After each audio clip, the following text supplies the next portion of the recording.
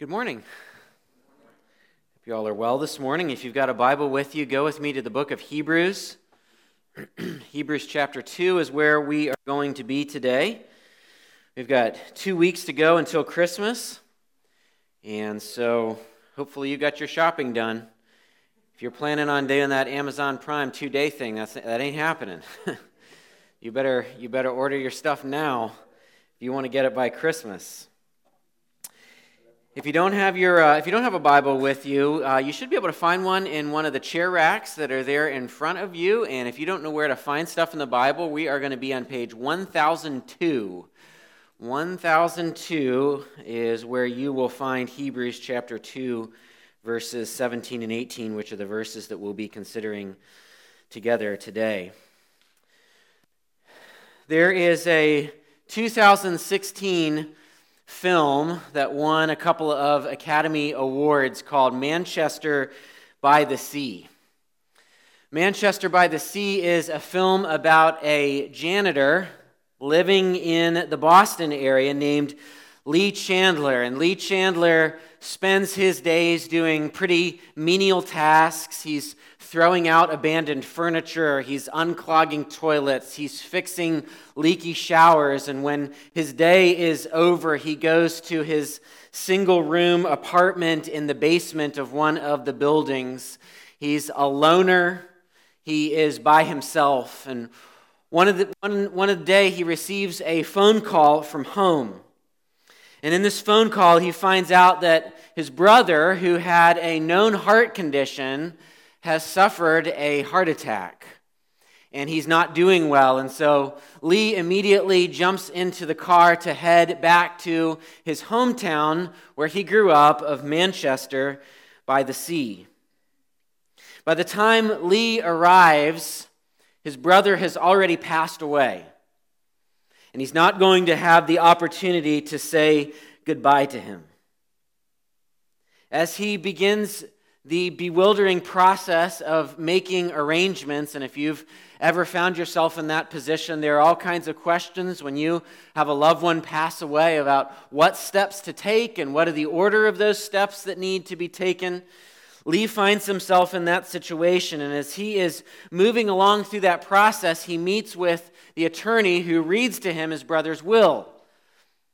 And as the attorney is reading to him the brother's will, he is shocked to find out that his brother has named him the legal guardian of his 16-year-old son, Patrick.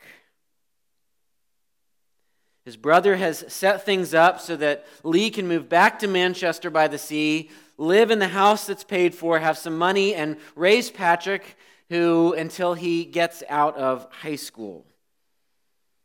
But Lee doesn't want to do it. In fact, he is dead set against returning to Manchester and caring for Patrick. And as we're watching the film, we're wondering why this would be the case, why he would have such a visceral reaction against moving home to take care of this boy that's in need. But as the story moves on, we realize that there is a terrible reason why Lee doesn't want to come home. That reason, we find out, is that several years ago when Patrick was a young boy, Lee had been living in Manchester by the Sea with his wife and his 3 children. He had been partying with his friends one night. They had been drinking late into the night at his house, doing some drugs, when his wife kicked everybody out of the house. And it was a cold night, so Lee built up the fire a little bit and then walked to the corner store to get some food because he was too drunk to drive.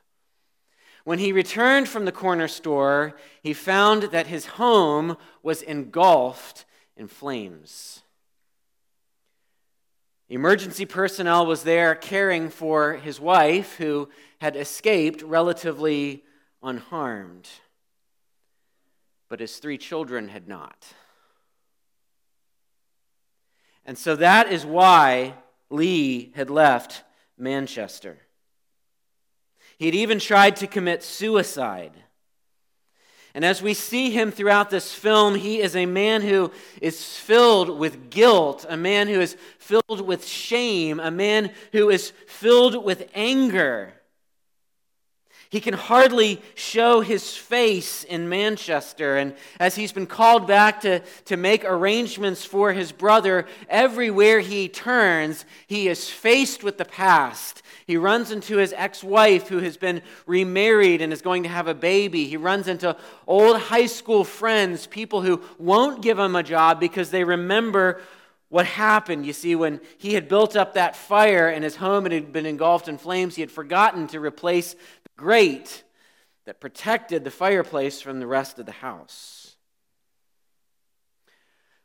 Lee realizes that he's not going to be able to do this, and so he makes arrangements with another family member to adopt Patrick. And near the end of the film, he's sitting at the dining room table with his nephew, Patrick, and Patrick is looking at him and through tears says, "Why can't you stay?" And Lee looks at Patrick and says simply this, "I can't beat it. I can't beat it." Lee recognized that he was going to be unable to escape the demons of his past. Now, I want you, for just a moment, to put yourself in Lee's shoes.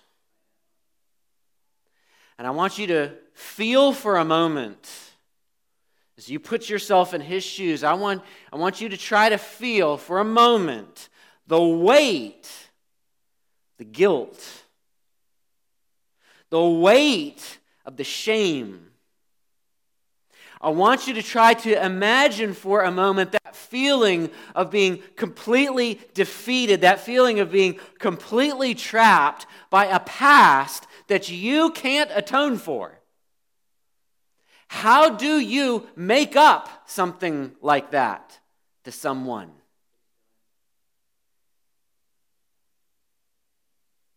Well, I believe that this is the question that faces each one of us as we stand before God. Maybe we haven't made a critical error like that. But how do we live with the wrong that we've done? How do we process our past, the sins, the mistakes that we've made, the things that we've done that we deeply regret, that we deeply feel shame for, many of which, or some of which, we just can't fix? Things that we can't atone for. How do we live with the guilt and shame of the things that we have done? Well, I believe those questions are answered in the text that we are looking at this morning. If you're there in Hebrews chapter 2, I want you to turn your attention to verses 17 and 18 as we read those verses together again. Hebrews chapter 2, verses 17 and 18, the Word of God says this, "Therefore he, Jesus, had to be made like his brothers in every respect, so that he might become a merciful and faithful high priest in the service of God to make propitiation for the sins of the people. For because he himself has suffered when tempted, he is able to help those who are being tempted." Now, last Sunday, if you were with us, you'll remember that we talked about the very first phrase in verse 17, that Jesus had to be made like us in every respect.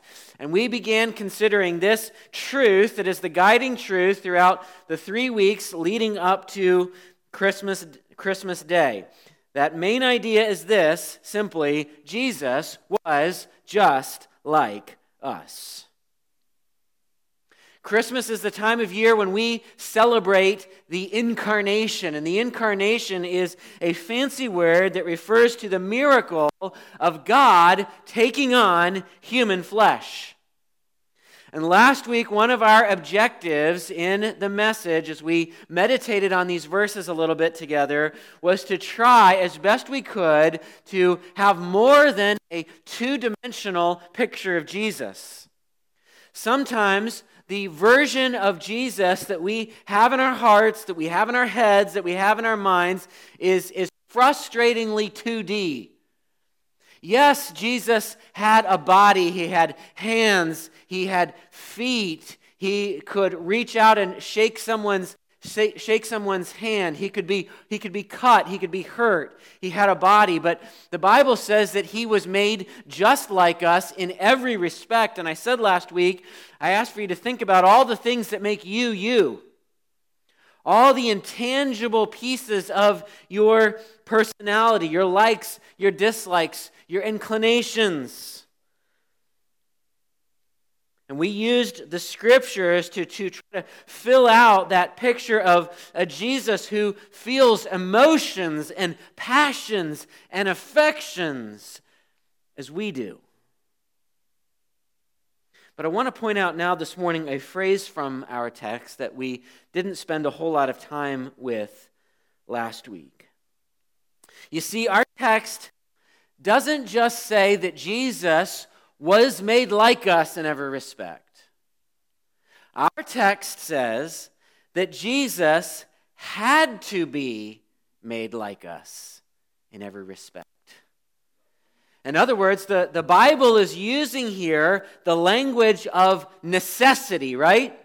Jesus had to be made like us. It was necessary for Jesus to be made like us in every respect. And we need to understand the nature of that necessity. When the Bible says that Jesus had to be made like us in every respect, it is not saying that God's hand was forced in some way. For God to be God means that he is utterly unconstrained by forces outside of him. God never finds his hand forced. God never finds himself painted into a corner. So the necessity has to be related to something else. And we see in the verses that we've read together that necessity, that had to be, is directly connected to his purpose. It is directly connected to his objective. It is directly connected to his mission. If Jesus was going to do what he came to do, it was necessary. It had to be that he took on human flesh, but not only human flesh, but everything that makes us human, so that he could accomplish that mission or objective. Now, it was necessary for Jesus to be made just like us in every way for at least two reasons that are given in our text in these verses that we just read. We're going to look at one of them today, and then next week, Lord willing, we are going to look at the other one. But I want us to see, first of all, in verse 17, in the first place, Jesus had to be just like us in order to make propitiation. Jesus had to be made just like us so that, that's the language of an objective and a language of purpose, so that he could make propitiation. Now, propitiation is probably not a word that you've used this week. Maybe. But this is not a word that we throw around very often. So I want us to just start by making sure we're on the same page of what exactly propitiation is. Propitiation is atonement. Propitiation is conciliation. Propitiation is the appeasing of God's wrath that provides pardon for our sin. Now, we don't like to think about God's wrath. And if we do like to think about it, we like to think about God's wrath for other people's sin. But certainly not ours. And we can try to escape the concept of God's wrath. We can try to relegate the concept of God's wrath as being something that's wholly part of the Old Testament. But the New Testament, as well as the Old Testament, tells us that God demonstrates his wrath against sin. And propitiation The appeasement of God's wrath is not going to be good news to us. It's not going to be good news to me. It's not going to be good news to you until we reconcile ourselves to the reality of God's wrath. The Bible says that God's wrath is directed against our sin. And propitiation is not going to become good news to you until we come, till I come, till you come to the same defeated place that Lee Chandler came to when he was sitting around that dining room table and said those simple words, "I can't beat it." How can we atone for our sin? The message of the gospel is not the steps that humankind must go through to make atonement for their sin. The gospel, the message of the gospel, is an announcement of what God has done to atone for our sin. It is a declaration of what God has done to appease, to propitiate his own wrath. And he does that through the incarnation, through the miraculous taking on flesh of Jesus Christ, whom our text says becomes just like us in every respect for the express purpose of making propitiation where you and I are utterly incapable of doing so. And these verses tell us that Jesus' work of propitiation is directly related to his work as a priest. And our text discusses this propitiating priest in two ways that I want to point out to you this morning. I want us to see, first of all, the work of this propitiating priest. The work of this propitiating priest. And if we're going to talk about the work of a priest, then we might back up and say, well, what exactly is a priest and what does a priest do? For most of us, when we hear the term priest, we immediately think of a person wearing all black with a little white collar. But that's not the kind of priest that's being discussed here in our text. The history behind this term has roots all the way back into the Old Testament to the priests who served God's people, the Israelites. And what are priests? Well, a priest was a mediator. A priest is a mediator. It's a person who goes between God and humanity. And we see the institution of the priesthood immediately after God's people are rescued from Egypt. One of the very first things that God does as he lays out laws that prescribe the life of his people is to institute the priesthood. And the priests are given very specific instructions on everything. Those specific instructions come down all the way to the clothes, the uniform that the priests were to wear. And one of the primary responsibilities of the priests was to make atonement, to make propitiation, if we were using the word in our text, for the sins of the people. And that work of the priests was a bloody work, because it involved sacrifice. In Leviticus chapter 4, after detailed instructions on how the priests were to carry out their duties when it came to sacrificing, the Bible gives the result, the intended result of that work in Leviticus 4 and verse 20. It concludes this way, "And the priest shall make atonement for them, and they shall be forgiven." So God gives the priesthood, God gives the sacrificial system as a way for his people's sins to be atoned for and for them to be forgiven. And so while God does demonstrate his wrath against sin, even in the Old Testament from the very beginning, God was making a way to appease his righteous and holy and just wrath against sin so that we could be forgiven. The work of Jesus as a priest has that history behind it. But one of the things the book of Hebrews does is it does a contrast between the work of Jesus as a priest and the work of the priests who went before him. And this contrast is done by pointing out the limitations of the merely human priests that preceded him. And as the author of Hebrews points out these limitations of the priests that precede him, he contrasts that with the superiority of the work that Jesus does as priest. One of the first limitations of the priests was their own mortality.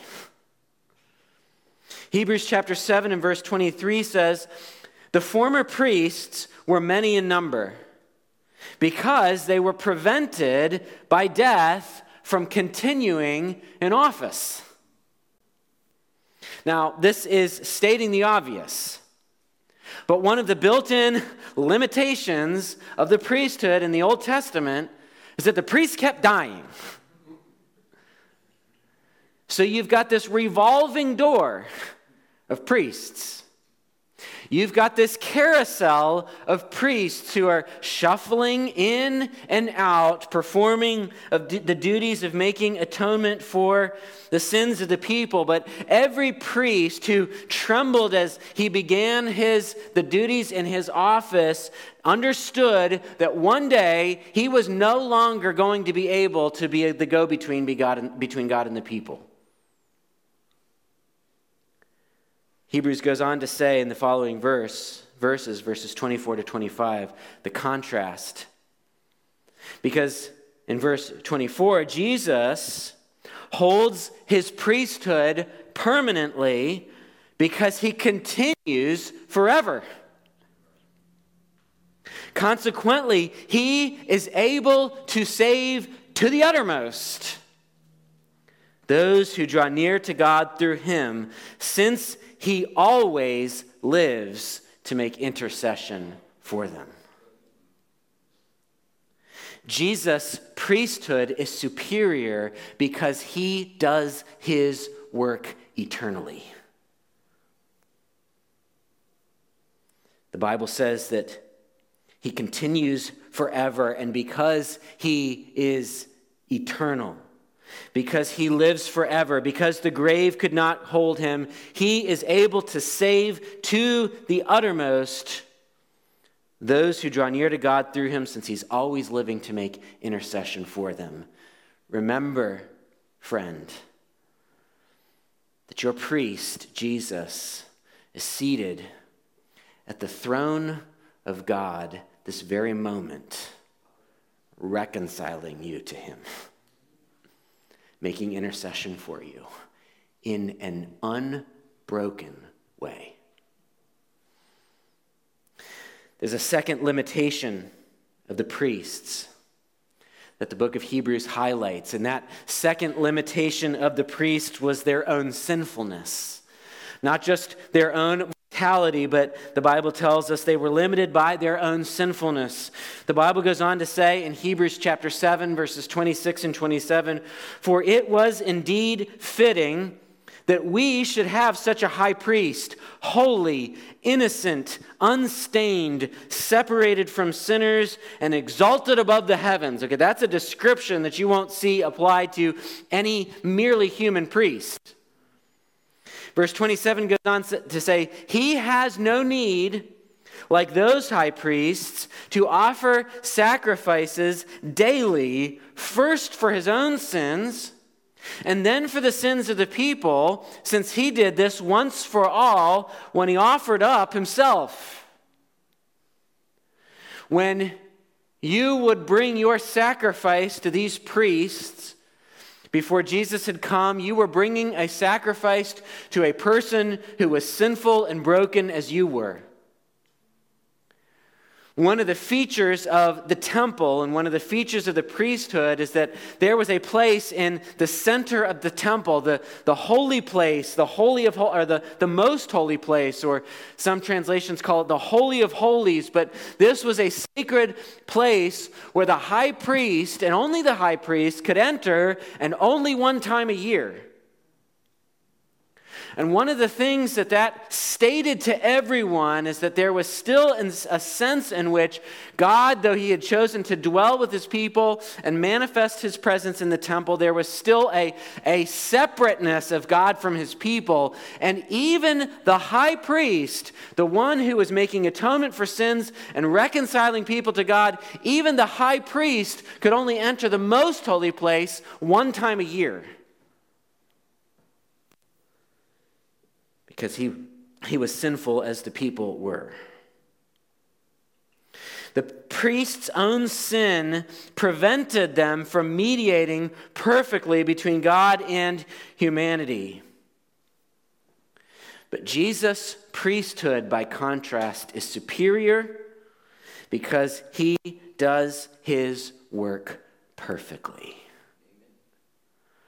He is a priest, innocent, holy, unstained, separated from sinners, who then runs to them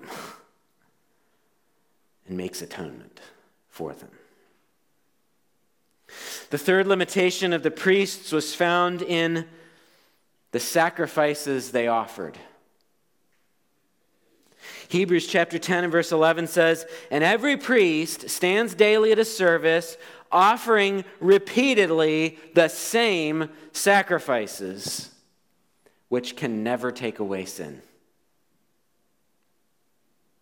They stand daily, offering repeatedly the same sacrifices, which can never take away sin. Now, of course, God had set this system up as a way for dealing with sin. And so this system that could never fully take away sin was God ordained.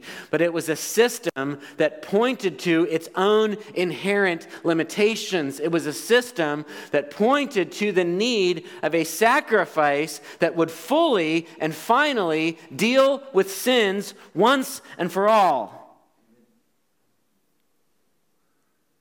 And Hebrews tells us something shocking.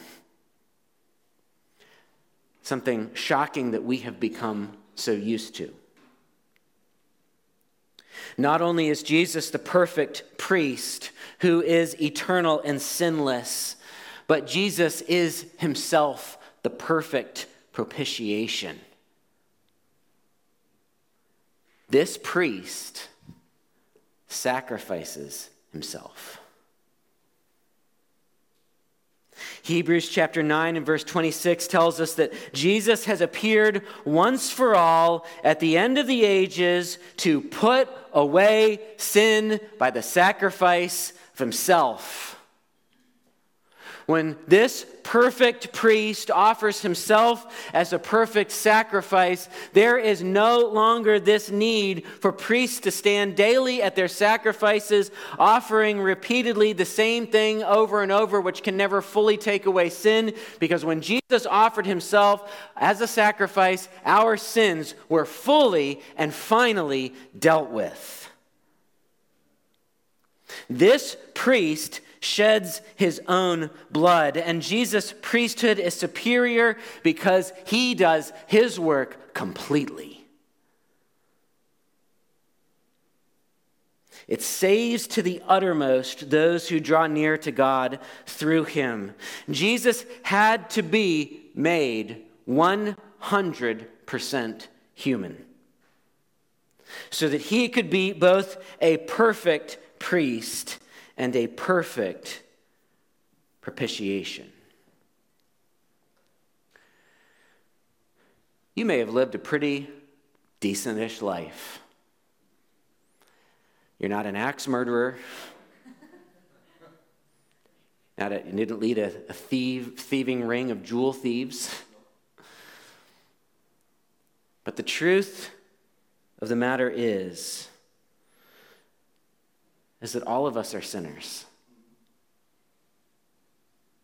While we may not all have sinned to the lengths and depths that we could, praise God, the Bible does tell us that there is no one that is righteous, not even one. The Bible tells us that we are at our best actions at their core have experienced the corrupting influence of sin. And I sin in word and thought and deed every day. Even in my best moments, my motivations are tainted. I can't do one good thing without thinking, somebody there to see that?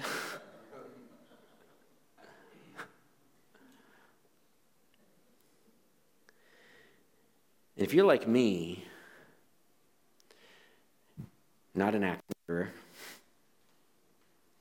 not a person who has committed the greatest sins, but if you're like me and you look back over your past, there are probably things that you regret. And there are probably things that you regret that are not the garden variety regret, like, that was a miss. Wish I could have done it that way. No, if you're like me, there are things that you have said and done that you deeply regret. You feel, when you think about those things, a deep sense of shame. When those things come to your mind, maybe when you're laying in bed at night and you're trying to go to sleep, and that's when all the thoughts happen, you feel that sense of guilt as you remember that again.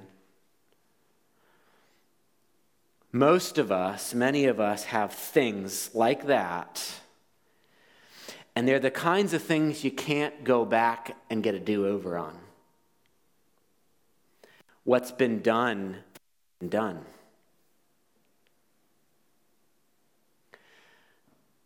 Now, I'm not encouraging you to remember those things because I want you to feel a sense of renewed shame so that you're better people. I'm asking you to revisit those things. I'm asking you to have those thoughts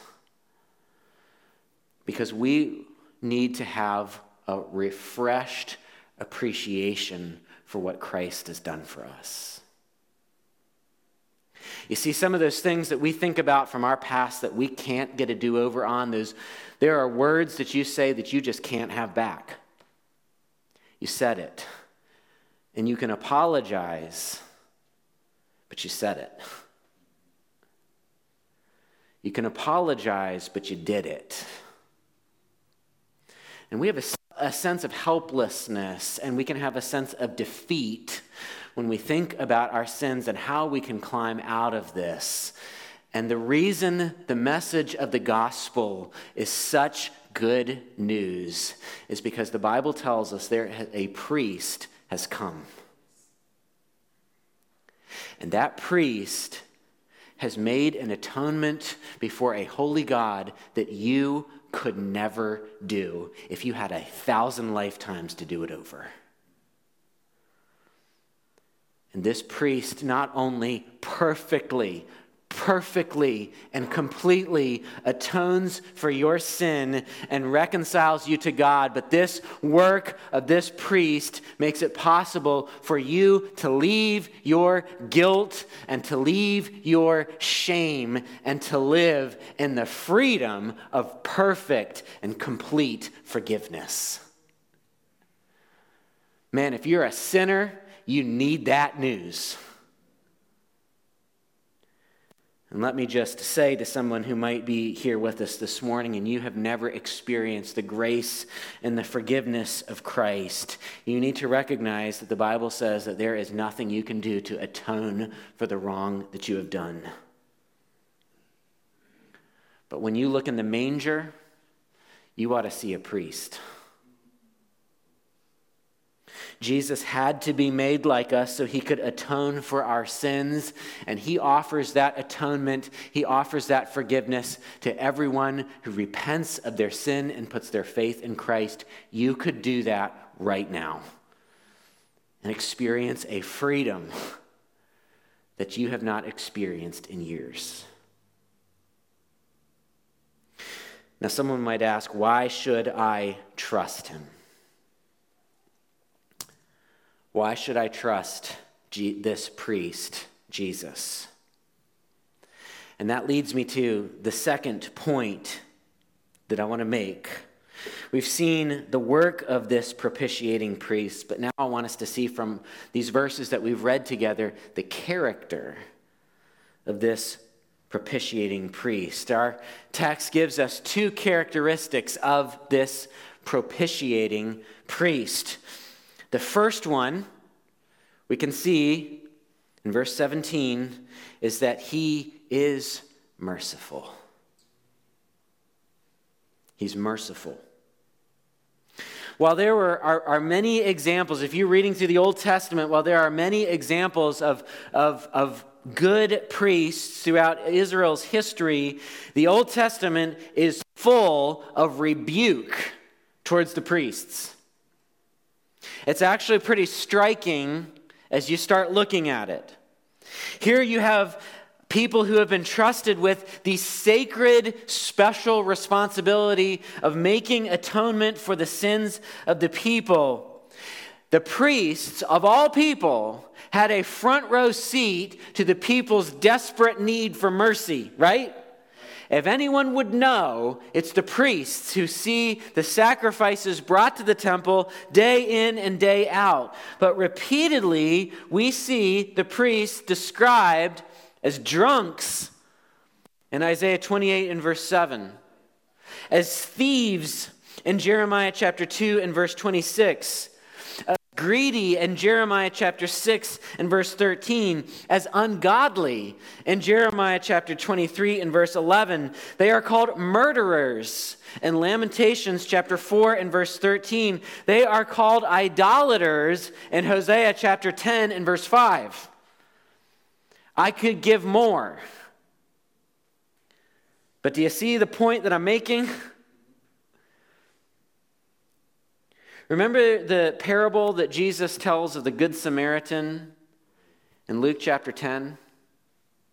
A guy's been beaten up, robbed, left for dead on the side of the road. And as Jesus tells this story, there is a series of people who encounter that man along the way.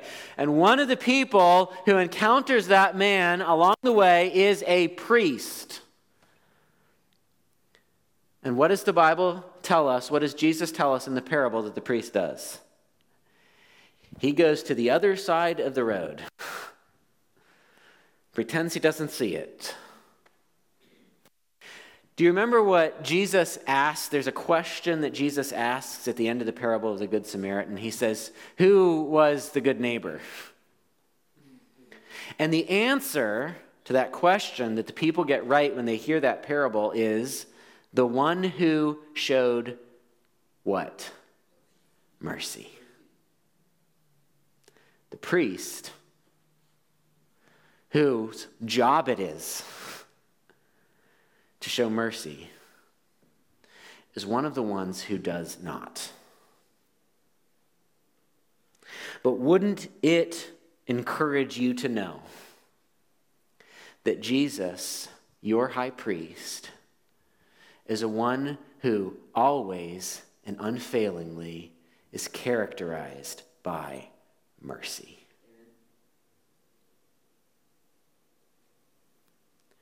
Jesus sees you in a heap at the side of the road,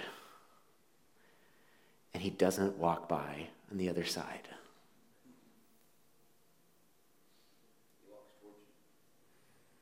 He walks towards you. Jesus moves towards us in mercy. We're a mess, yet he moves towards us in mercy. He moves to us in our hurt. He moves to us in our sin. He moves to us in our weakness. And at our ugliest state, those things are never off-putting to him.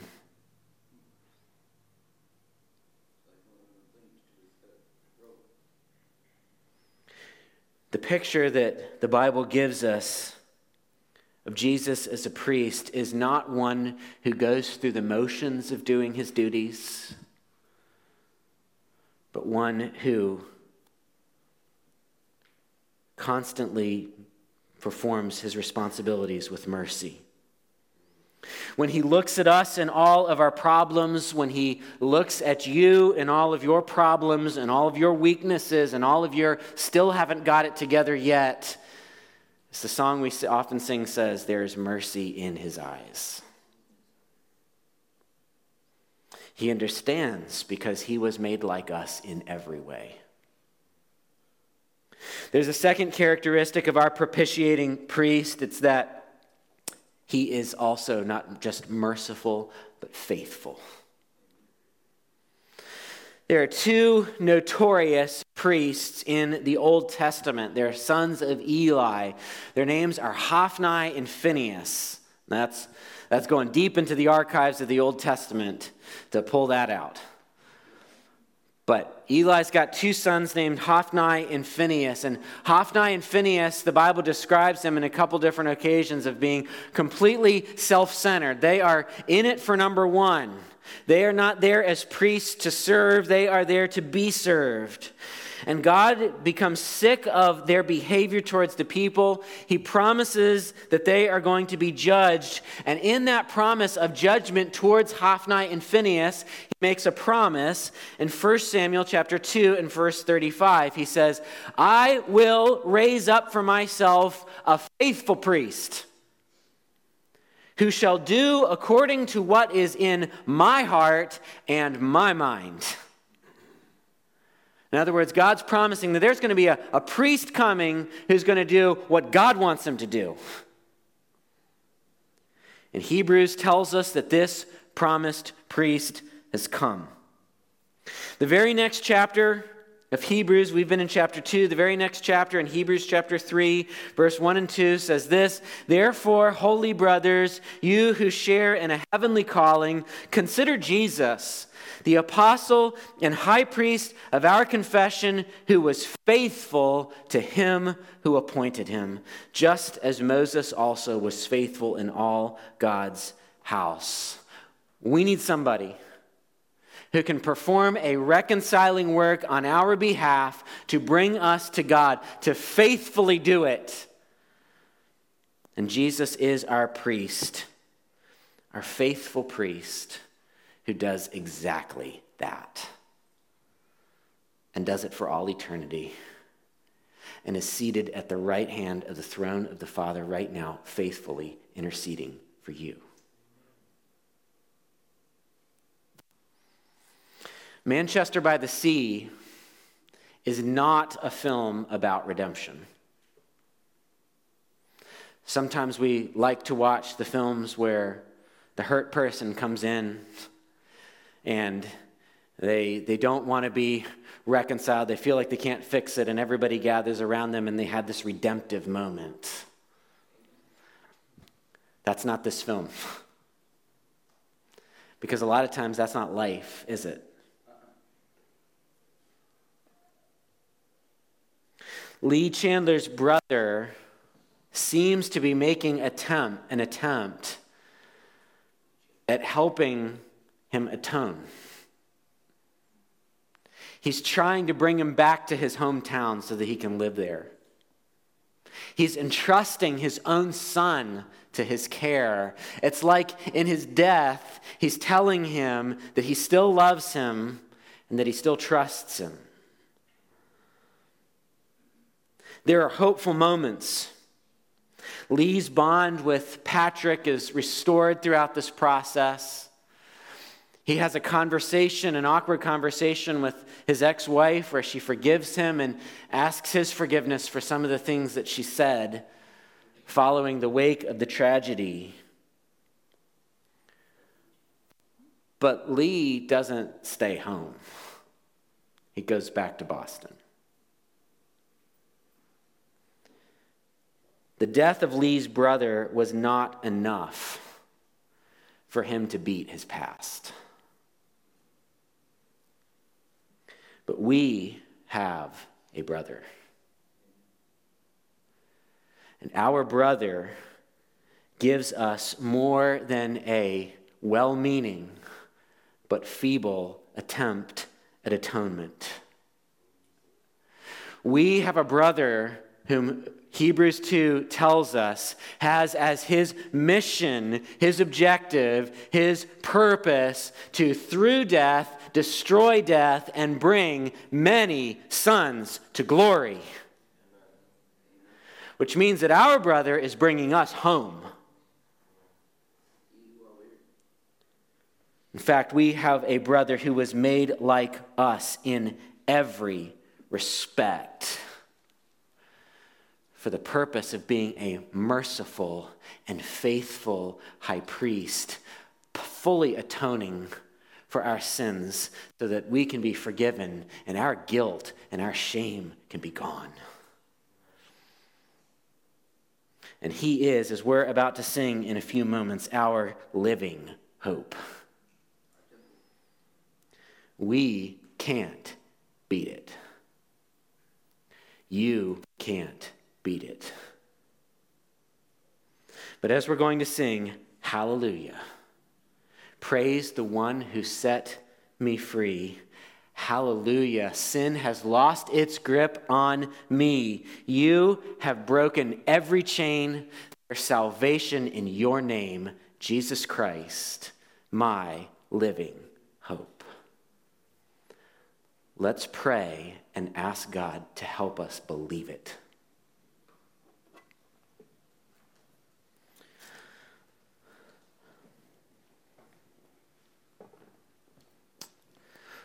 Lord, we want to thank you for the work of Jesus on our behalf this morning. We want to thank you that we have a high priest who is now at this moment seated in the heavenly places at the right hand of God, making intercession for us. We want to thank you, Lord, that we no longer have to bear the weight of our sin, the weight of our guilt, the weight of our shame, that you have forgiven us of our sins, that you separated them from us as far as the east is from the west, that you have buried them in the deepest parts of the sea, that you have sprinkled our consciences clean so that we can walk in freedom. So, Lord, I pray that you help us to live and sing like people who can't believe they're free, who can't believe that the news is that good. Lord, if there's someone here today who needs to be released from the chains of sin, give them the grace, I pray, to repent of that sin and to put their faith in Jesus. We ask it in his name. Amen.